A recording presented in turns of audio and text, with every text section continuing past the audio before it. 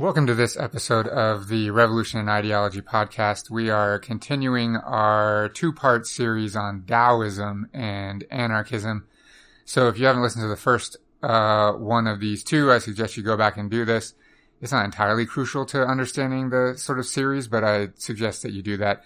And if you haven't listened to the first one, I'll just reiterate. This actually came to us because one of our students, Dante, who is here, he's going to be our guest again, just like he was on the first one, came to us and started asking questions about spirituality and anarchism and Taoism. And so we decided just to do a little two-part series on that topic altogether. So this time we're going to go through some chapters of the Tao.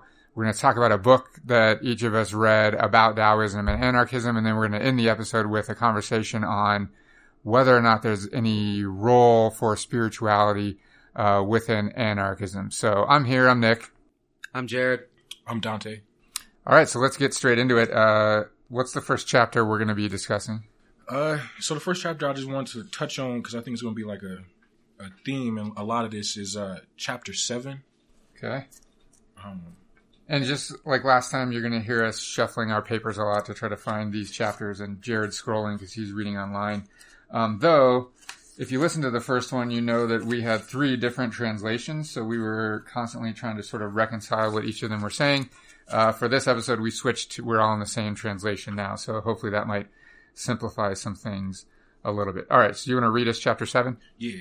When we say version, we're talking about the Tao Te Ching itself, not any other text. So when we're talking about chapters, we're talking about the Tao itself at this point before we switch to other sources that are more modern and incorporate anarchism. So if you're following along at home, that's what we're looking at. Yeah, we're looking at the Tao right now, the Tao itself. All right. So chapter 7 is... So I'm just read it, and then we can just talk about like why I feel like this is an important chapter for the whole this whole podcast series. So it's heaven is everlasting, and earth is enduring. The reason that they are everlasting is because they do not exist for themselves. Hence, they are long lived. Thus, although the saint puts himself last, finds himself in the lead. Although he is not self-centered, finds himself accomplished. It is because he is not focused on self-interest, and hence he can fulfill his true nature. Okay. I think this will do a lot for us later, probably when we have a conversation about individualist versus socialist anarchism, which the book that we'll talk about later talks about a little bit. What else do you have on this one? Right. So with this one specifically, I want to touch on this one specifically because I think this shows that like everything, the heavens, the earth, humans, everything that the Tao flows through and interacts with is all one, and not one person or one thing is necessarily more important than the next. They all work together in like a cohesive, like collective. So I feel like it's really interesting to put that because it ties in with like the spirituality of Taoism and the collectivist like elements of anarchism. So I feel like this one was really kind of interesting to touch on first. Good, I like that. Jared, do you have anything on that one? No, I think that was well explained. I mean, cool. Yeah. What's next? So next I wanted to go to I'm sorry, 26, is that right? Yes, 26. Okay, I'll read that one while you're shuffling. The heavy is the fundamental of the light. Tranquility is the master of agitation. Therefore, the saint always conducts himself with the essence of the Tao and never departs from it. Although he is surrounded by the splendor of wealth, he remains to live a simple and ordinary life. How can a ruler govern a nation without recklessness if he indulges in power and desire? He who acts recklessly shall lose the essence of the Tao. He who is agitated with lust and desires shall lose his true nature. Okay, so this clearly relates to anarchism. At least the one sentence which I have highlighted is, how can a ruler govern a nation without recklessness if he indulges in power and desire? We're talking about governing a nation, a ruler, etc., which I think is good. And the argument here is sort of, no one can govern a nation in a way that isn't reckless if they are indulging in power and desire, right? I mean, that's what it says. Yeah, and that's literally kind of the same thing that you said. What I put in my like side notes was the exact same thing. Is like you can't expect to like rule and have this power and desire for power over people, because it's reckless. Like it's going to lead to like just you being selfish and being not for the people. I feel like not for the people that you're quote unquote supposed to govern. So.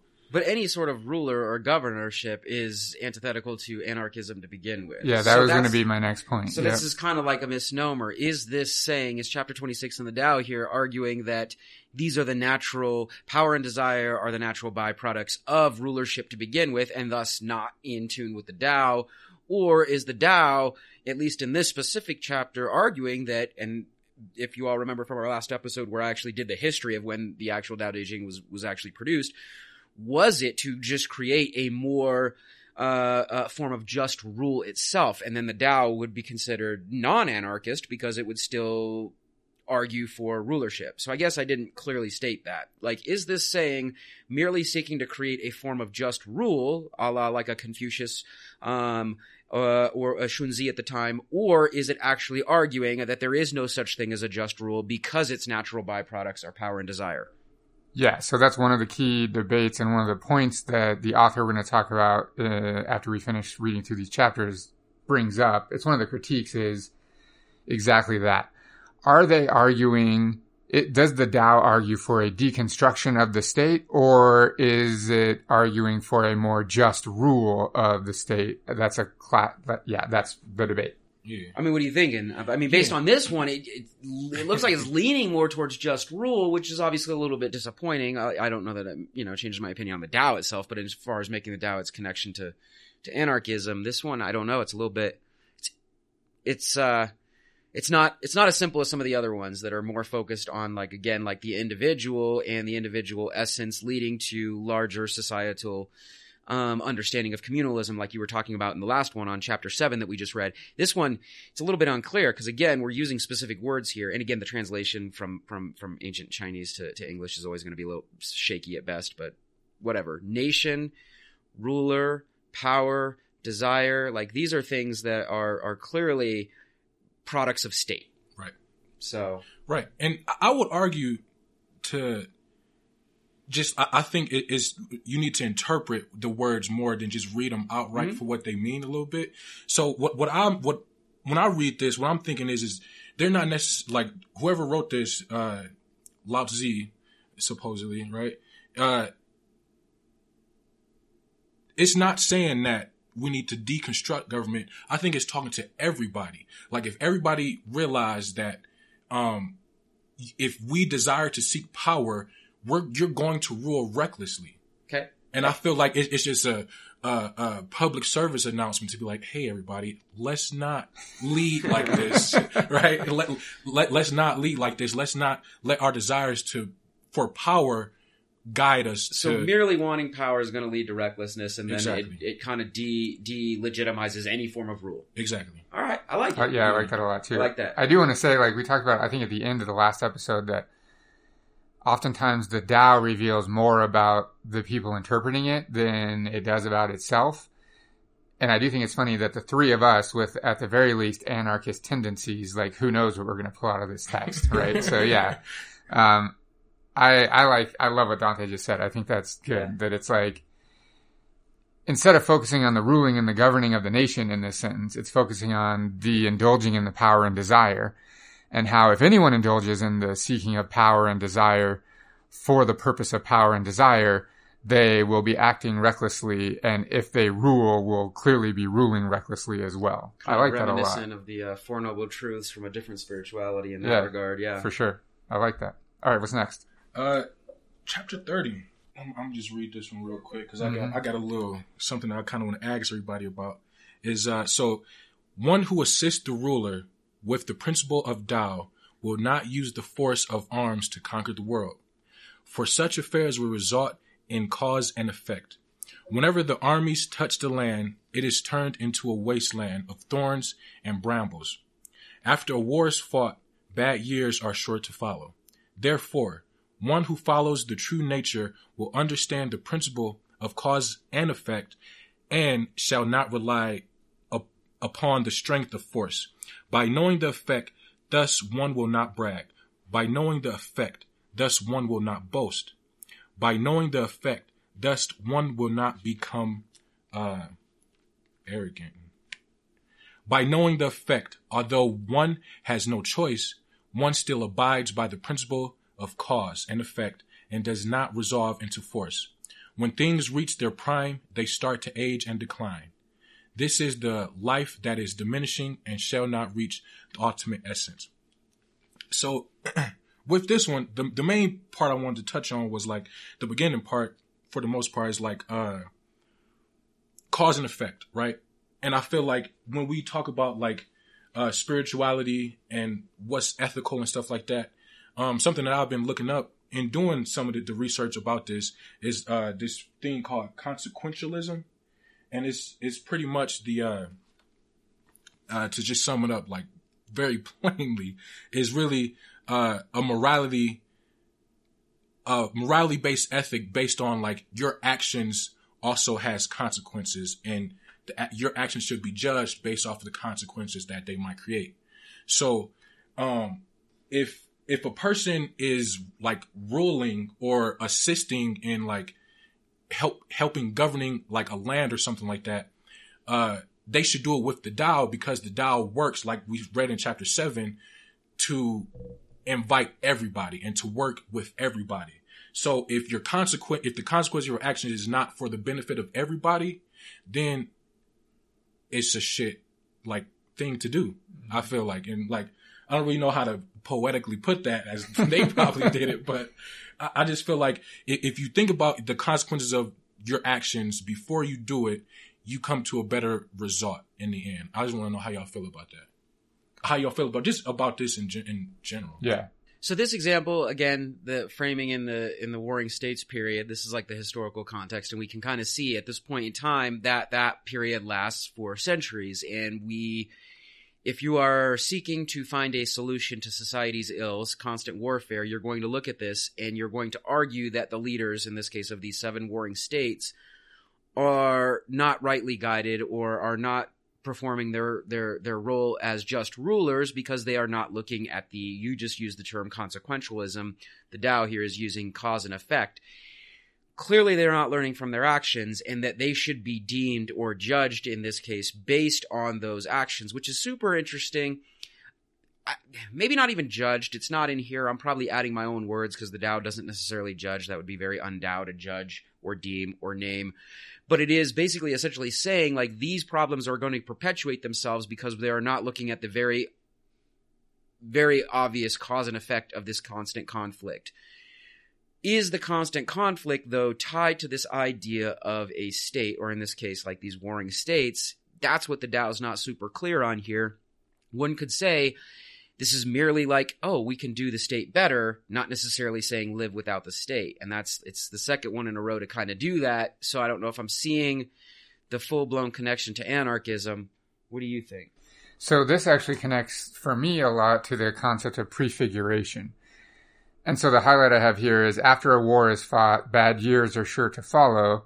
Therefore, one who follows the true nature will understand the principle of cause and effect and shall not rely upon the strength of force. So within the anarchist context, the concept of prefiguration, right, that type of anarchist would argue that we can't possibly create a peaceful anarchist future through violence.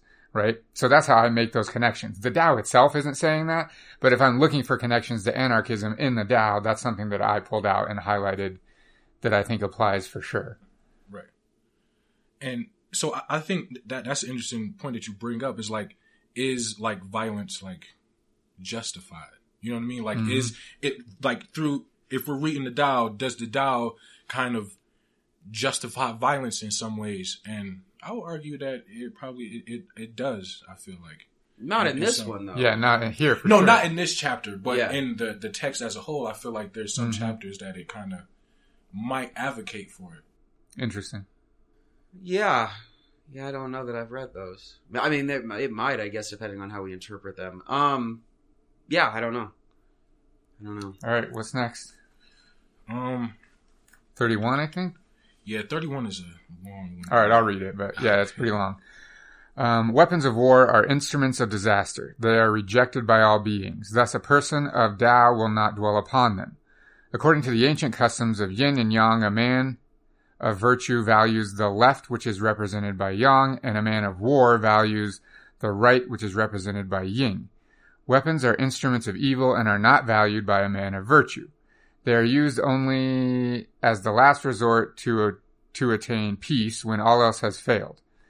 If their use is necessary, it is best to employ with calmness and tranquility. Even if it means victory, it is not something pleasant. Those who rejoice over victory enjoy killing. He who delights in killing will not be favored by the people and shall not bring harmony to the world. It is the ancient custom to favor happy events to the left as represented by yang, while on sad occasions it is favored to the right as represented by yin. When this right is applied to the army, the lieutenant general takes the path of the left, and the commander-in-chief takes the place of the right. This indicates that war is treated as if it is a funeral service, for many lives had been killed, and hence should be mourned with sorrow. Therefore, although a victory was won, it is treated like a funeral rite. So I think right off the bat, this speaks a lot to the use of violence. It says specifically, if their use is necessary, it is best to employ with calmness and tranquility. So, to Dante's point, even though this chapter in general, I think, kind of rejects the use of violence and arms, it does say if it is necessary. So clearly it admits at least there is some time when violence would be necessary. Right. Yeah. So, I mean, and I would interpret this one as well as being like sometimes violence is necessary. However, because I feel like the Tao is like full of a lot of contradictions. Mm-hmm. However, if you use it, you should not like revel in it. You should not be happy to have done that because you know that like you're killing somebody who, you know, is just like you. You know what I mean? Like it's not saying that like I'm better than you. It's saying like, oh, you did some messed up stuff or whatever. Like whoever, you know, whatever the violence is for it, like I think is pretty much saying like you shouldn't be super happy about killing somebody or doing violence, and if you do, you need to do it with like ethical, and that even sounds kind of contradictory. It's like ethical killing or whatever. I don't know. Mm-hmm. It's weird. No, I agree. That's exactly what it's saying. Right? But it ties back to like this idea of anarchist philosophy and notions of state and governance and things along those lines. It's basically essentially, if you were to try and interpret this as an anarchist, you would argue that even if the Tao admits that sometimes you need to engage in war or killing or violence and use these weapons of evil or instruments of evil, to use this terminology that you just read, those are all just that if you need to use those things, you're in the state. And so if you wanted to read between the lines, you would argue that any function of state is going to necessarily require the use of these instruments. So that's what states require, right? Commander-in-chief and lieutenant general. These are the terms we see here. Those are functionalities within a state-based military. And if you were an anarchist and trying to read between the lines, you would argue that's a natural byproduct of the state is necessary use of instruments of evil. Yeah. Even if the Tao reveals this. So if you want to live without necessarily having to use instruments of evil, you would want to live without the state. There's no way to morally or ethically kill. What it does say is, like, you should, if you do have to, and it happens to be a product of the state, you should treat it like a funeral rite, that even when you win, you should still mourn the loss of the dead, whatever side they're on. Clearly, that's not something that any modern state does. We celebrate it, we put it in video games, we put it in films and stuff. Yes, United States or Europe or whatever, any of these societies that have existed since this time period, they do the opposite. They celebrate their killing, they celebrate their war. I'm going to quote a completely different philosopher from the 18th century. Jonathan Swift calls soldiers yahoos who are trained to kill as many of their own species as they possibly can, who have never personally wronged them. And that's why a yahoo is the most celebrated of all, or a soldier is the most celebrated of all yahoos. There is no more clear definition of what a state, so the antithesis to anarchy, looks like than these Western civilizations that have this robust celebration of conflict and warfare and violence, and that's who we are. So the anarchist would read between the lines here and say, hey, if you want to incorporate some Taoism, the Tao warns us that the natural byproduct of state is going to be violence. And I think violence that will be celebrated. Yeah, back to Dante's point, there's no like manifestation of anarchism that supports violence for violence sake, right? And the celebration of violence and etc. Like pacifist anarchists are against violence altogether. The anarchists that do support violence toward the anarchist ends begrudgingly admit that they need to do so to deconstruct the state and achieve anarchism. No one is celebrating the violence or doing the violence because they want to do the violence, I think, right? Yeah. At least in theory. Yeah, and I think of that when I think of like certain movements, like where people like do counter protest and it kind of get a little violent, stuff like that. It's like, or just like literally fighting for agency against the state based off of like how they oppress them through violent means. Is like, how do you do that? Can you do that peacefully? I don't like, and does that work all the time if you do it in a peaceful manner? And I will argue that in that instance, it doesn't. And I feel like this is where it kind of says like violence is necessary, but we would like to work towards something where we don't need to employ this violence. But as a devil's advocate, then using what he said in the last chapter regarding prefiguration, you're dooming yourself to recreation of a state by engaging in this violence. Mm-hmm. That's true.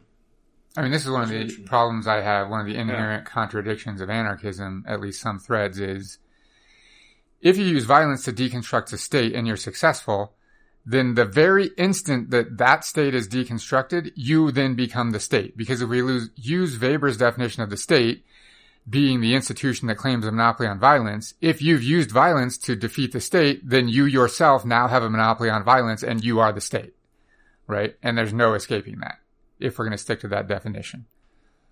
Okay, what's the next chapter? 56. All right. The wise who does not speak, he who speaks is not wise. Keep silent and close one's mouth. Keep guard on one's sensory organs. Round off one's edges. Untie the entangled. Harmonize with the glory. Mix with the lowliness. This is called the mystic unity. Because the wise is unified with all and has no distinction. Thus, one cannot get close to him, nor can one keep far away from him. One cannot benefit him, nor can one harm him. One cannot honor him, nor can one disgrace him. Therefore, he is honored by the whole world. I just want to say I love the keep guard on one's sensory organs, because in my mind that's the Tao's way of saying keep your dick in your pants. But so that's just what I thought when I first read that sentence. I'm thinking it's like your eyes and your ears and stuff and your nose. I know it is, but I like laughed to myself when I read that. It's your little baby carrot. All right. I think this is one is really interesting because I feel like it's pretty much saying in my mind that like we should listen to people. Like if you don't listen to people, how do you know what people really need? And it's saying like a wise man does not speak, because in order to be wise, you have to be able to listen to what's going on with the people around you and stuff like that. And not even the people, the land, how we use it and stuff like that. And we have to be able to listen to it in a way that is kind of mystic. In a way, especially when we're like, if you want to listen to the land in that respect. So I feel like it's saying that like we need to like shut up sometimes. Just shut up and listen to people and listen to what's going on, and then we can figure out how to fix it or how to, reconcile what we have done or something like that. Yeah. I fully agree with that. Yeah, I mean, every state is constructed by, the biggest asshole, right? Like, and there's no such thing. Like, I mean, we can go from like the Roman Empire under Caesar Augustus to draconian Athens to the modern day United States having like obviously the loudest, most obscene people now, of course, becoming our various political and corporate and even social leaders. Like those are the people that should absolutely not be the ones you're following. And if those are the people you end up following, then you found yourself in a state, which is again antithetical to anarchism to begin with. It reminds me of the Zapatismo ideal of, especially when it comes to Subcomandante Marcos and his idea that he actually leads by following. In this case, he's talking about following the indigenous people that are kind of, explaining things to him. But it's also kind of maybe contradictory because he wrote ad nauseum. So it's kind of weird that we find ourselves like in this like area. But it's not, I mean, it is very Taoist of a saying, but it's also a saying you see in a lot of other societies that are basically challenging power structures, that it is only like through silence that we'll actually understand what we're supposed to be. Like those that talk the most are usually with the ones with the least to say. Right. Yeah. No, I like that. All right. 57, is that next? Yes. Okay, I'll read it. Govern a nation with the right principle. Fight a battle with the tactics of surprise. Rule over the world with peace and natural effort. How do I know that this is so? By the following. The more prohibitions that are imposed on people, the poorer the people become. The more sharp weapons the people possess, the greater is the chaos in the country. The more clever and crafty the people become, the more unusual affairs occur. The more laws and regulations that exist, the more thieves and brigands appear. Hence the saint declares, I act effortlessly with the way of the Tao. Thus people transform themselves naturally. I love tranquility and peace. Thus people naturally follow the right way. I do not exhaust people with labor. Thus people naturally are wealthy. I have no personal desires. Thus people naturally are innocent and simple. That's as anarchist as you can get. That one hits it. Like that one hits it. Mm-hmm. Yeah. Yeah, I mean, obviously it basically says everything that we create, like all these more and more like various progressions or advances or intellectual whatever, like even laws here, the more laws and regulations that exist, the more thieves and brigands appear. So every time we create something new, what we're actually doing is also imposing ourselves upon others or the natural world. And again, we could argue that this is a cautionary tale over too much of a state, or maybe even a state as all. In this case, it says govern a nation. I don't like the word govern there, but I bet if we really looked at various different translations, it might even be a different word. Because again, governorship would go against the idea of anarchism, but in this case, it's basically saying govern by not governing. Mm-hmm. So I really like that. Yep. Yeah, I think this one, like you said, is good evidence of a connection between anarchism and Taoism for sure. And I think it's just like literally the most overt one. If not, definitely. It's definitely the most overt one. Let me see. I wanted to go to 60, but I feel like that kind of goes into more of like what I want to talk to about the book. Okay. And just like a discussion about like just how after that quote, how we can like synthesize Taoism and anarchism and like kind of create like some type of like spiritual anarchism type of relationship. So let's discuss the book, or at least your questions that you want to ask about the book. And just for our listeners, we'll link this in the show notes, but the book is titled Taoism and Anarchism, Critiques of State Autonomy in Ancient and Modern China by John A. Rapp. This was published, it looks like, in 2012, I think. So we specifically read for this, I think it was just the preface and the introduction. Okay, so we're not going to go over the book or like the conclusions or anything in there. Let's just talk about your questions that you had, and we'll just discuss it. So one thing in the book that it talked about a lot of critiques on like how Taoist philosophy probably doesn't like perfectly fit into like anarchist philosophy. And like I just wanted it was some questions that I just had that I think would be interesting to like kind of talk about. And it was one of them where it was talking about like how within anarchism we talk about like no gods, no masters, that type of thing, right? And the Tao essentially is like this metaphysical entity is what the book specifically said. It's like this metaphysical entity. So like, do y'all think that the Tao is like an entity, or is it just like is it a philosophy, just like anarchism? Like how are we going to reconcile, like, cause we know how we say like the Tao flows through all of us, and that's like this like metaphysical, yeah. You know so what I mean? The Taoist would say it doesn't matter. Yeah. It doesn't matter. Like, my interpretation doesn't matter. Like, it's my interpretation. If I want to give the Tao some sort of metaphysical essence that flows through all of us, some sort of inherent or innate morality, and ethical approach to things, from a ideological standpoint, and then also all of its power or prowess in like the material world, then that's fine. And if Nick, on the other hand, who might be less inclined spiritually, just wants to say this is a philosophy that some would argue is just inherent, natural to us because of our, I don't know, I don't want to put words in his mouth, but he's being my straw man right now, because of some sort of biological or evolutionary process, that's fine too. And the Taoist would say both can be correct. It doesn't matter. So if you want to attach that spirituality to it, some sort of, again, bigger than us force or energy or aura, so be it, but it doesn't have to be that. Okay. Okay, that's interesting. Yep. Yeah. I got nothing more.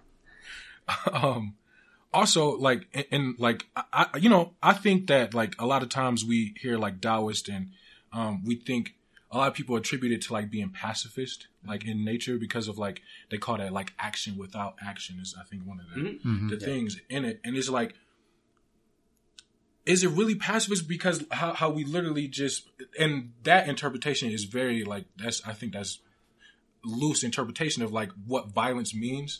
But like, so do you think that to call somebody a Taoist anarchist, would you say that they are the Tao is a pacifist thing? And do you think that anarchism is necessarily a violent philosophy? Ooh, those are two big questions. Yeah. Okay. I mean, the Taoist answer would be every interpretation is correct and no interpretations are correct, right? So if you read the Tao and in there you read justification for violence, that says something about you and your, the way that you're interpreting says more about you than it does, I think, the Tao. Clearly it's not like a revolutionary violent manifesto. Like we all probably can agree to that, but it's also not necessarily fully pacifist nor necessarily fully violent. So I think it's open to interpretation, which the entire thing is, not just its position on violence. You know what I mean? So it's living intentionally, unintentionally, is the way I kind of frame the Tao sometimes. You are intentionally living unintentionally. How that compares, contrasts, or conflicts with anarchism is in the eye of the beholder. Depends, I suppose, on what type of anarchist you are and all the embarrassingly small and minute differences between all of the various anarchist schools of thought. Hopefully I'm offending some of you. Because, that all these like little minor deviations are really just minor deviations and, whatever. But that's a whole other, syndicalism versus communalism and so on and so forth. But regardless, the one distinction I could say there is if you don't want to reconcile these two, you would argue that the anarchist, regardless of who they are, like again, an individualist, a communalist, a syndicalist, whatever other green anarchist, you could say that they are living intentionally, not intentionally, unintentionally. Does that make sense? Then the anarchist, at least in their own mind, is intentionally making these choices and they don't even have to be violent. That's not even the point. It could be something as simple as an exit strategy from society, creating a commune, but they are intentionally doing those things as an affront in one way or another to the idea of state. Whether that is picking up a baseball bat and bashing in some windows at a bank, or whether that is going off into the mountains to form your own hippie commune, those are intentional acts that are not unintentional, the way the Tao would say. Exactly. Does that make sense? That makes sense. Now, whether or not anarchism is inherently violent, my position is no, it doesn't have to be. The violent anarchists throughout history are the ones that have gotten the most attention, but that's just because they are committing violent acts and assassinations and so on. But it doesn't have to be violent. So going on that is like saying, so with that pacifist, I look at anarchism and then like the more violent look at anarchism, which one do you think like creates this revolution that anarchists typically talk about? Like, do you think a revolution can come spiritually, like in a pacifist way, or can it come in a more like violent way? Which one? Because we've, like you say, seen it has been done violently in the past, but do you think it can be done in like a more spiritual way or like pacifist type of way? So, do you mean a social revolution or an individual revolution? A social revolution. So, my personal opinion is that a social revolution will not happen non-violently. Okay.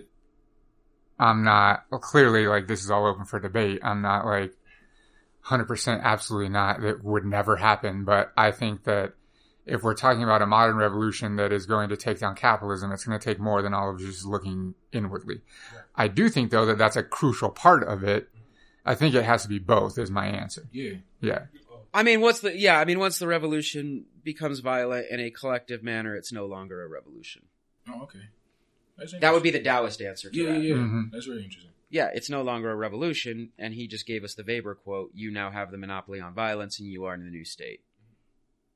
So, I'm not saying don't advocate for one or the other. I think actually, if you're going to make any change, you got it. All options have to be on the table, and more importantly, I would also never be the one to look at an oppressed people anywhere and say you do not have the right to fight back. That is not my place. Right. If you need to fight back by all means. Or you don't have the right to be passive. Whatever. Yeah, you got to do what you got to do. Like, I mean, one of our favorite examples that we, just assigned in class are like the Mau Mau Rebellion. Like, they had to go violent to get rid of the British. The British were awful in Kenya, and the Mau Mau had to all bets off to try and liberate themselves from British colonial rule. And I'm a 100% supporter in everything they did. It's not my place to judge. However, the Taoist would then say, be careful what you sow, because then, like, what have you actually created? And then you can look at maybe many modern nation states that revolted violently and then reproduced that violence in their society. The United States is an excellent example. Violent revolution leads to a violent society. What I'm saying here is that I don't know, as a true Taoist, there is a right answer. Right. And the Taoist would say there isn't. Yeah. I would agree with that, and the reason why I would agree with that for actually both of y'all is because it's this thing that I'm not really too sure about. I read some stuff about it. It's called rhizomatic thinking or rhizomatic thinking or something like that, and it talks about there's a multiplicity of options that people can choose from, and none of those are necessarily better than the next. They're just multiplicities of it's multiplicities of options that can be utilized. And I feel like with both, with that, it's not saying that a revolution has to happen passively or a revolution has to happen violently, but those are all up for discussion. Well, I mean, in continuing the line of thinking of the rhizomatic relationships of power and intersectionality of power, or Foucault's capillary concept of power, I do think one of the shortcomings of anarchism is that not all of them, but most, in simple terms, anarchism has a very monolithic view of power, that power is the state, unless we're talking about the post-anarchist or something like that. Where was I going? Anyways, to talk about rhizomatic strategies and tactics, it's also probably naive of us to think that all of the various ways that power manifests itself and all the various ways that people are oppressed are all going to be deconstructed using one violent or non-violent means or social or individual means or something like that. That's, like I said, is incredibly naive. Some of them will be deconstructed passively and some of them will be deconstructed violently and so on. It's sort of like in the moment, what is necessary to make real change and to stop exploitation and oppression, which is like what Jared said. No one from the outside of any of these oppressed groups has any right to judge what means they've chosen in the moment. You know what I mean? It makes no sense, but we do it all the time. At least people do it all the time. I don't know if we do it all the time, but it blows my mind whenever there's a protest or people still look back to civil rights. All the time. Myth is America. I judge the hell out of those people. No, yeah, I mean now, right? Yeah. People that look back on civil rights and they had no right to be violent and to be in the streets, and you're like, who the fuck are you to say in 2019, white dude, what they had a right to do or not 60 years ago? You know what I mean? It just makes no sense. Yeah. 2019 white dude is the worst. Totally. And I'm one of them. All right. Another one that popped in the book, another critique of this Taoist anarchist philosophy is that it's very individualistic, and how the Tao promotes more this individualistic approach to live your life pretty much and just screw everybody else. And a lot of people attribute this to the egoists. Egoist anarchism, who Max Stirner, yeah. Stirner. In fact, the author of that book even mentions him specifically. And the ego in its own, his book and stuff. Yeah. So, and I feel and just real quick to talk about I was doing some study on my biological anthropology class, and they talked about the tragedy of commons. Mm-hmm. And what that pretty much is that one person just is doing something only beneficial to themselves and not to the group as a whole. So now they're not really being altruistic or whatever. So that creates the tragedy of commons, where then society cannot continue to thrive or whatever. So do y'all think that to tie Taoism with anarchism, would that create more of this tragedy of the commons or this individualistic idea of who you are and how you navigate throughout the world. I mean, it's a concept that we talked about in the previous episode about subjectivist individual, like internal revolution versus social revolution. And I think we all agree probably that both are necessary. Like and at the same time, which is super important. And there are times when I need to look inwardly and I need to be out socially. And like, for us to expect that it's going to be one or the other at any given time is nonsense. It's going to be both at all the time and sometimes one or the other. And we have to be open to that. I don't know if there's any alternative to that whatsoever. And I would argue personally that the Tao is more of an internal subjectivist type revolution, which is totally fine. People might disagree with that, which I think the author of the book does, and that's fine. What was the other question? Taoism and... Yeah, like... Oh, Tragedy of the Commons. Yeah. Okay. First off, Tragedy of the Commons is complete bullshit. I don't know why this theory has lasted so long, especially in economics and stuff. I just, like, 6 months ago, there was this long thread on Reddit about this because someone's econ professor was teaching them this, and they were like, this can't be correct. Anyways, Tragedy of the Commons is, if there are things that are shared in common, no one will take care of them because they're all looking out for themselves and they don't want to invest the time in it. It's complete nonsense because, in fact, now I remember the argument on Reddit, this person's economics professor told them the way to cure climate change is to privatize the oceans and all of the climate because then the companies will have a vested interest in saving them. And like my head almost exploded fucking reading this on the internet. But anyways, the Tragedy of the Commons is nonsense. And we have examples throughout history. We don't even have to go back that far. We can look before the Enclosure Acts in England as an example. The commons were fully taken care of because they benefited everyone. Everyone was grazing their animals there. Everyone was growing, like, so it's a super convenient framework for this whole lie of the Tragedy of the Commons. Like, you only look at it, like, within a certain lens. But if you look at it, like, across history, the more things have become privatized, the worse the environment has gone. Exactly. It's that simple, right?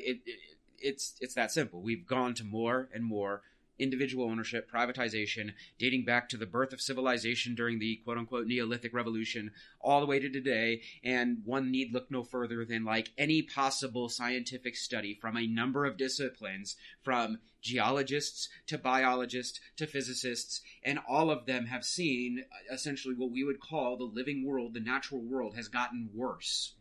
So the Tragedy of the Commons is it's a complete joke. It's laughable at best, and if you're an econ teacher listening to this, which none are, but you're embarrassing yourselves at this point. I don't know. I just thought that was interesting because, I feel like that is just the main, look, chapter 30. I think in the Tao, kind of chapter 30 and chapter 7 talks about that. Like chapter 7 literally talked about like how, as long as all of us are working together in harmony, like there can be no wrong. So I feel like for the author, which is good that they brought it up though, but yeah, the Tao doesn't say everything must be privatized for us to, like, that's ridiculous. So I think that's just a trash argument that people like to use just to keep the Tragedy of the Commons is a tragedy. It's not, it's ridiculous. I mean, it's a good thought experiment, but it's not, historical real life examples, it's nonsense. Yeah. What examples that these types of people usually cling to are like super like small examples within a certain temporal context that evidence them. Yes, if you took a collection of 50 modern Americans with our ideological values, right? Our need for individualism and our myopic lenses and a celebration of me, and tried to get us to share a certain space over a certain amount of time, a short amount of time specifically, before we have the opportunity to change or socialize ourselves or work things out, then yes, it is going to be awful. You put us all in a reality TV show in a house, it's going to end up shit. That's the way it's going to work. But that's not a genuine way to prove the point of the Tragedy of the Commons, because you would need to do it over a longer period of time, just like again, the thousands of years that it took us to get to this point of being awful.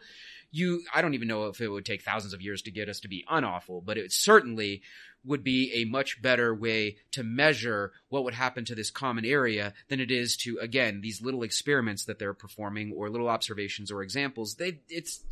Well, plus the tragedy of the commons argument rests on there's some inherent human nature that makes us not care for, which is bullshit. So, and that's where the pseudo other religious mumbo jumbo gets in of original sin and how that's built into the Western ethos that we are inherently bad and that we have some sort of great white hope or great white leader is going to help fix us in some way. Like that's also built into the ethos. That's where this other, like, again, this ideology comes in. I mean, that's what you're selling, right? That's what you're marketing. When you are marketing your religion, you're like, something's wrong with you, and I have the 12-step plan to fix you.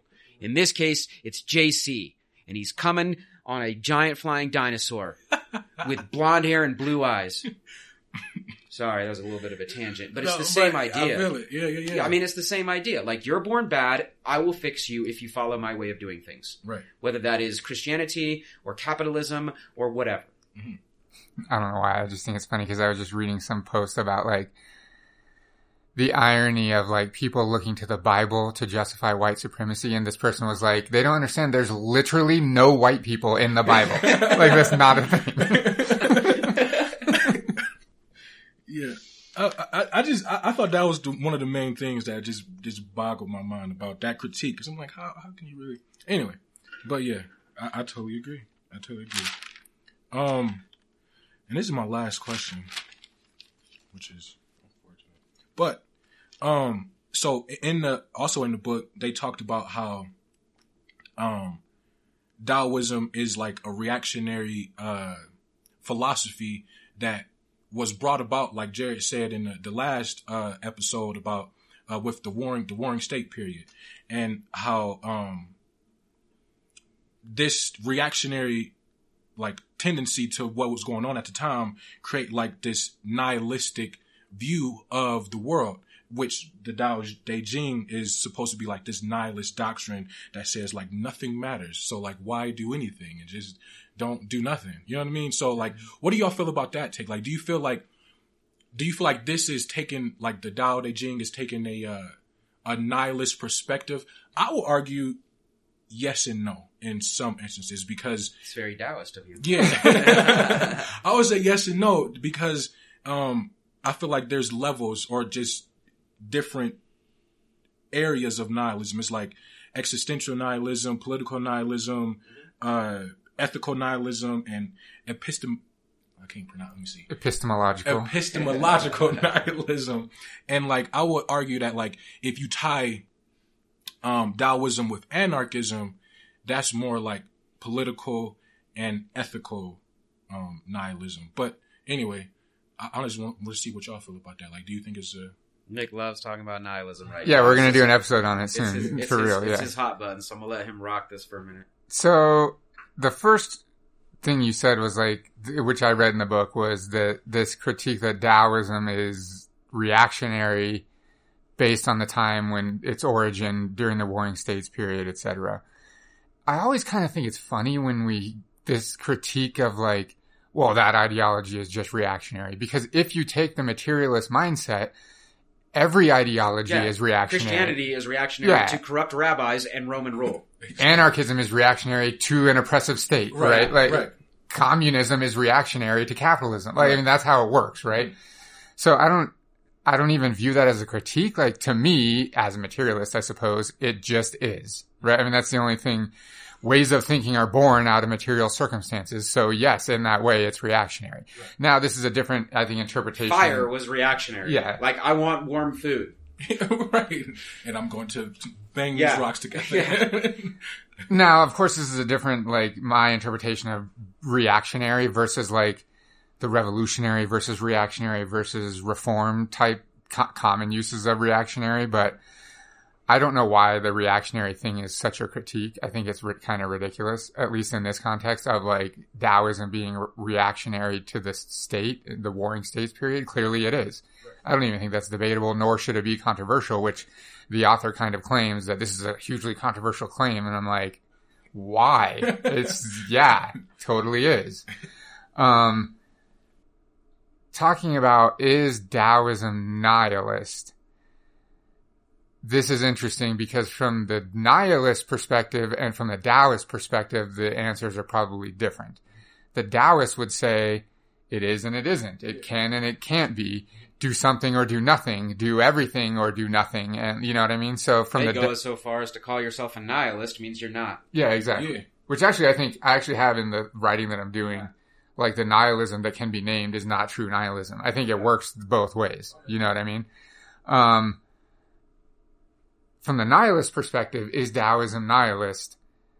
I struggle to make that stretch because I don't know what, like you said, is it political nihilist or ethical nihilism, or is it what, like, there's not enough in there for me to pick out pieces that would support it being any kinds of those types of nihilism. We could put our label on it. Like I'm sure we can make an argument that Taoism is existentially nihilist if we pulled out little passages and stuff. But I don't think there's enough there for me to be like, yes, the Tao is a work of existential nihilism. Like I don't think that would be a disservice and an injustice, I think, to the Tao and probably to nihilism also. Right. Yeah. Do y'all think that, I don't know, like I talk to a lot of people about nihilism, and do y'all think like is necessarily like, is it bad to be nihilist? Or no, not at all. And this is such a misconception of nihilism. Yeah. The most popular type of nihilism, not meaning that it's the most that most people believe, but the most that people know about the most because it's talked about the most, is existential nihilism, I think, which is like life has no cosmic meaning, so like I'm depressed and I don't want to get out of bed type nihilism. Or like right? I hear the example of like, I don't know if y'all ever seen this show called Rick and Morty. Oh yeah, but like, sure. Yeah, like Rick is probably like the biggest nihilist, the existential nihilist, in fact. Yeah. So people always attribute nihilism to that, to him, or to like that but idea. We have to understand that nihilism, there are all kinds of nuances in nihilism itself, right? So passive nihilism is life is meaningless, so I'm going to do nothing. Active nihilism is life is meaningless, so I'm going to do something, right? And then there, like you said, you listed the moral nihilism and political nihilism and ethical nihilism and so on, right? All of the different types of nihilism. So, no, nihilism is not bad. I mean, it's a way of viewing the world. We could make moral judgments where, like, if someone is a moral nihilist and then they go out and, like, molest children or murder haphazardly or something, like, would we sit here and make a moral judgment on that? For sure, probably. And is that right or wrong? Like, we would say that's totally wrong. Right. But almost no nihilists do that. You know what I mean? Even, like, the revolutionary nihilists are doing it. They're usually targeting, like, political leaders or something. They're not just, like, blowing up people. In fact, I just listened to a super good episode of Revolutionary Left Radio that I want to plug, that in fact has one of our past students, Gabe, on it, and he talks about 17N. The whole episode is a history of 17N, which was this radical anarchist organization in Greece. And he brings up a really good point that I had never framed this way, that most of like the quote unquote terrorist organizations, all of the ones on the left are very, very calculated and do as much work as, I don't want to say all, I guess, most of the ones on the left that we have historical examples of, and 17N is a super good example, go so far out of the way to try to prevent the killing of innocent people. They're targeting political leaders and like law enforcement, etc. Sometimes not even people. If you look at like environmentalists who are merely taking, like, you know, burning Hummers and we frame them as so evil for daring to set fire to a ski resort or to a couple of vehicles. In this case, like I said, Hummers. That But the point that he brought up that I had never really thought of before for some reason is if we look at modern examples of terrorism over the past few decades, it has always been the right-wing terrorists that target the innocent people.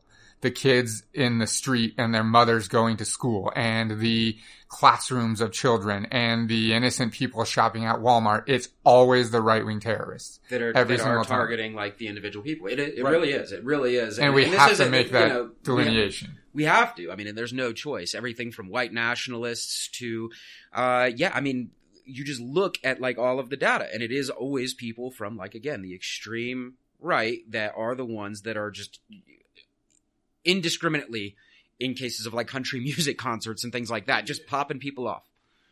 However, I would argue, I don't know if we would even claim that those people are like some type of nihilists. Like maybe they are, maybe they aren't. I think they're actually doing it for an end goal, which is white supremacy or whatever it might be. Oh God, no, they are not nihilists. That's the point I think you were making, is that it is very rare, and I'm not here fully defending like nihilism as all, but like it's very rare that like anarchists or nihilists or these other groups are going out of their way to, like, it's very rare that they're harming people, like individuals like this, when you have, what you do have is a very rich history of the non-nihilist ideologies committing atrocities that, well, this podcast and things like Myth is America have already, like, again, gone through. Everything from transatlantic slave trades to ethnic cleansing of Aboriginal peoples in North America. Those were all done under non-nihilist ideologies. Christianity, Catholicism, whatever. Like, those are non-nihilist, and they have exponentially more blood on their hands than any other nihilist or anarchist philosophy. And the irony is that once you accept or approach nihilism, it results in sort of this paralysis, at least in the beginning, I think, where we typically think that, like, well, the nihilist just goes out and, like, rapes and pillages because nothing matters. But when you're actually a nihilist, you're confronted with the decision of, like, let's say you're, like, a moral nihilist, right? So you're like, well, it's not right or wrong for me to kill this person. But then you're instantly also faced with the decision of, like, well, why would I kill them then? Because if nothing matters, why would I kill them or not kill them? And so you're instantly in this position of paralysis. So very rarely is it like, nothing matters, it's buck wild, like, I'm just gonna do whatever. Like, that almost never happens. Because you're instantly focused, like, nothing matters, so I could either go buck wild or do nothing, so what am I going to choose? And almost never do people like, well, I'm just gonna go shoot up the street. Like, that almost never happens. If we go back into the actual context of this, which we've been talking about, the Warring States period, if you think about it, and if you want to attach any sort of nihilism to Taoism, which Nick already went through the nuances of why that might be problematic, but let's pretend you do, why would that context matter? Well, if you look at why these states are at war, it is their non-nihilistic ideologies that are leading to constant death and destruction for centuries. Legalism and Confucianism and worshiping ancestors and my territory versus your territory, and this is why it matters, and this is why I'm willing to fucking kill you. Like, again, I don't even need to, like, go through every historical example. If you're listening to this podcast, you already know. Like, it is ideologies, these very, very specific ideologies, that by far have caused the most problems in human history. In their name. Doesn't matter if it's a Islam, a Christianity, a capitalism, a communism, a socialism.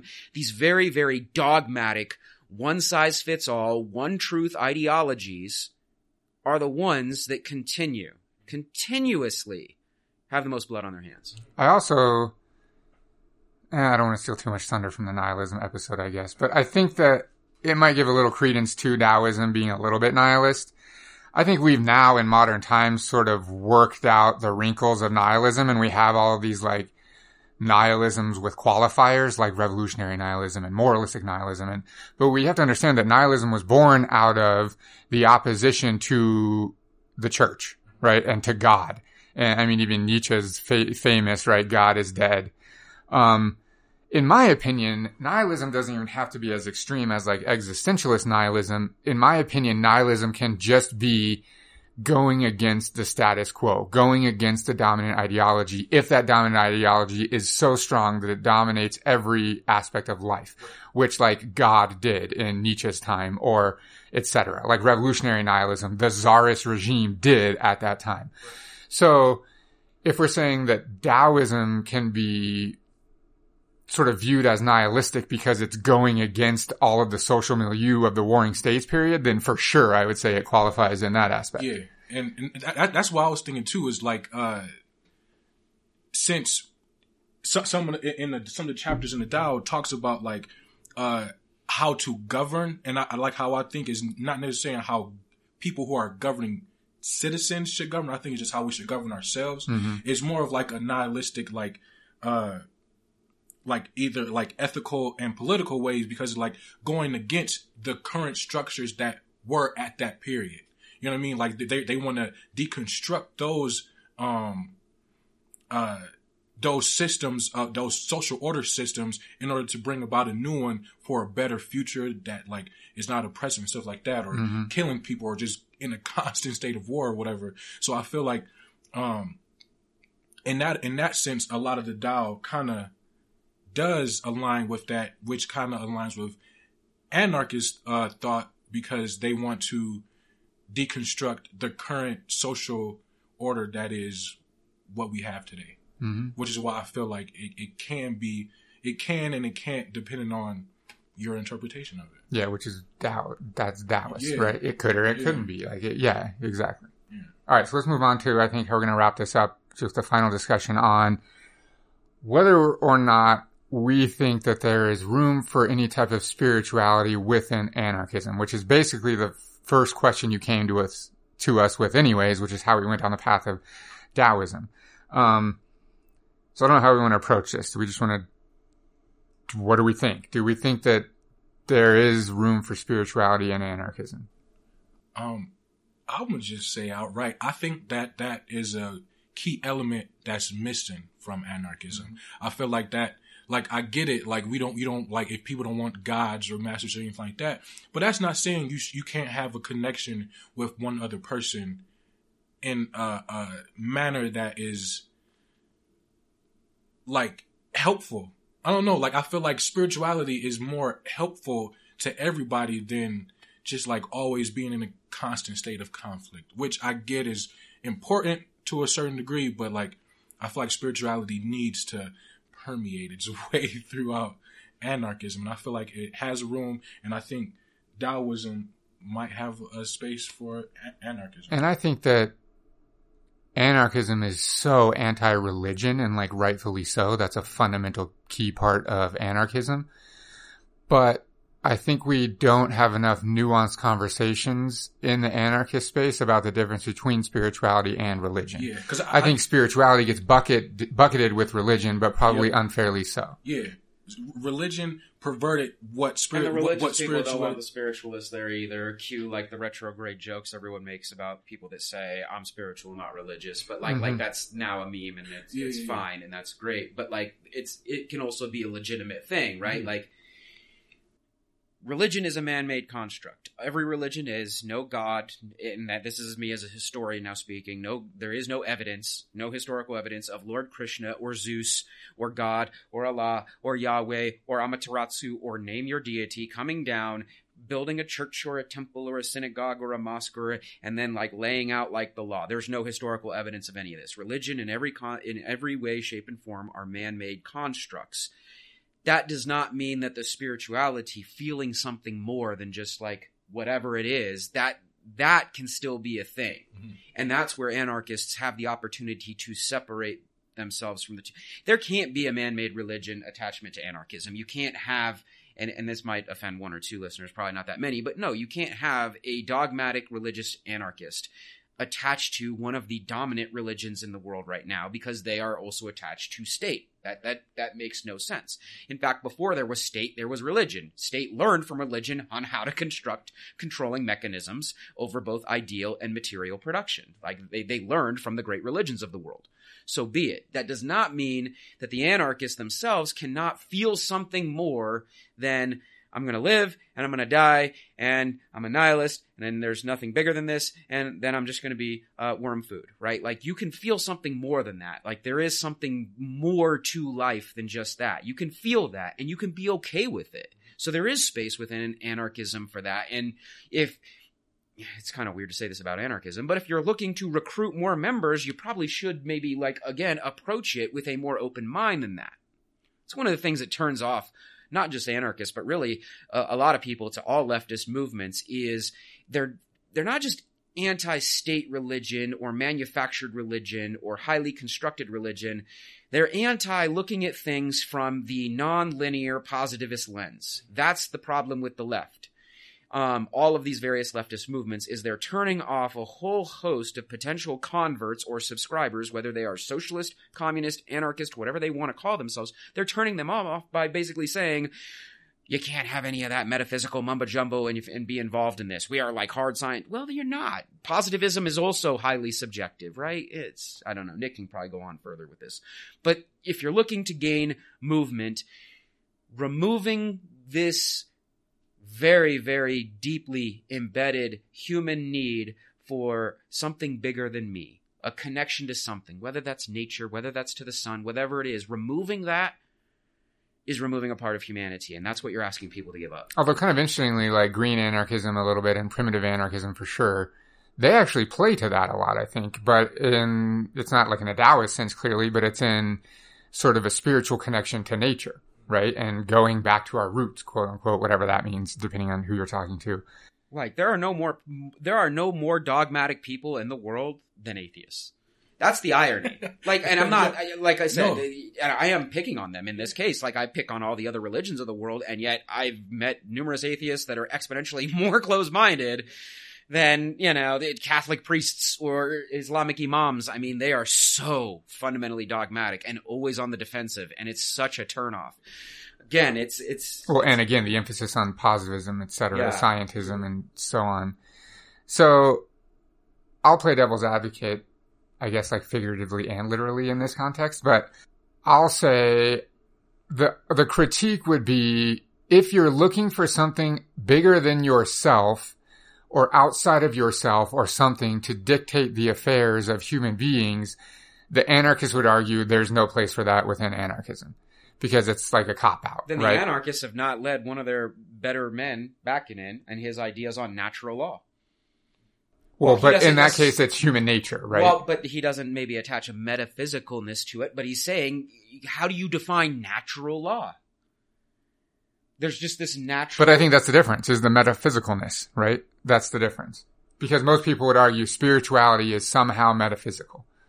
You could make the scientific argument about human nature. Can you? You can try. I don't know if you can, but you can try. So this episode's going to go on forever. I don't know that I want to open up this can of worms.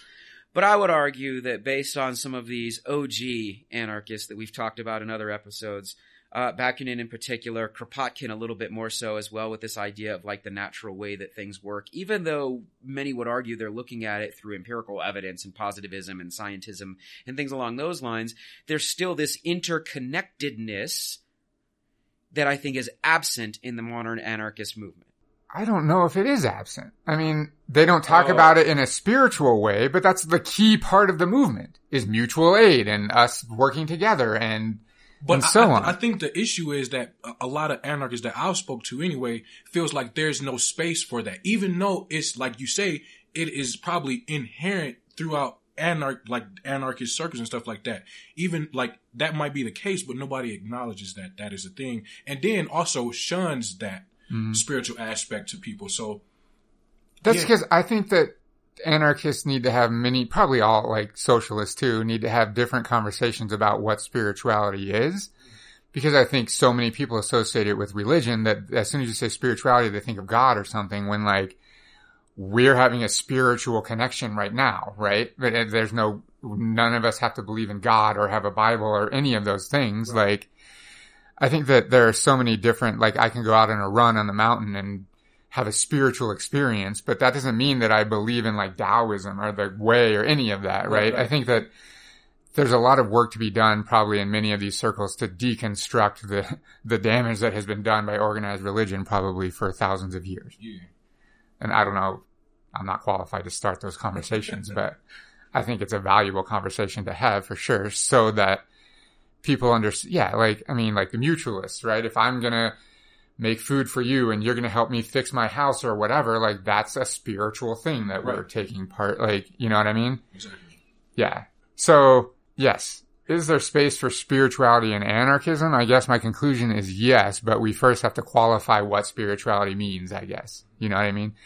I think that, I think I'll stick to what I said. I still believe that if we're anarchists and we're like, please, spiritual, metaphysical being, tell me how to lead a revolution, no, there's absolutely no space for something like that. But if it's like a spiritual connection between people, or like we love each other, or like a spiritual connection with nature or something, yeah, for sure, absolutely. We need more of that. I think all of us do. Yeah. I don't know. Any other thoughts? No, that's it. That's all I have. All right, we'll cut it off there. I know Jared has so much more to say, but he's not going to. This episode is going to be too long. Jared has conflicted views on spirituality and what that means and etc., which I want him to talk about, but he doesn't want to, apparently. We just don't have the time. We don't have the time. We'll do it. It's only been an hour. We will do another episode. So I've already been planning this for the next future episode where we tie in some of these more spiritual ideas into our ideological and political and social and revolutionary ideals, where we kind of try and synthesize these two. And so the next series, I think, where we try and tie these together is I'm going to do one of my personal favorites to explore Sufism and see how that also integrates, maybe not so much into anarchism, but maybe more into like the socialist mindset. So that's kind of what we got coming up. And that's something that's kind of like just I've been real into for a very long time. Taoism's always been a favorite of mine, but so is Sufism, as ways to explore spirituality. I don't even know that I'm a spiritual person. I just like to dabble in a little bit of everything. But yeah, so I don't want to steal thunder from future episodes, but we'll keep talking about this. We'll probably bring Dante back for those ones, because these are questions that Nick has already said it in this episode. He came to us specifically. Is there room for spirituality in these other like kind of revolutionary movements, anarchism and socialism and so on and so forth?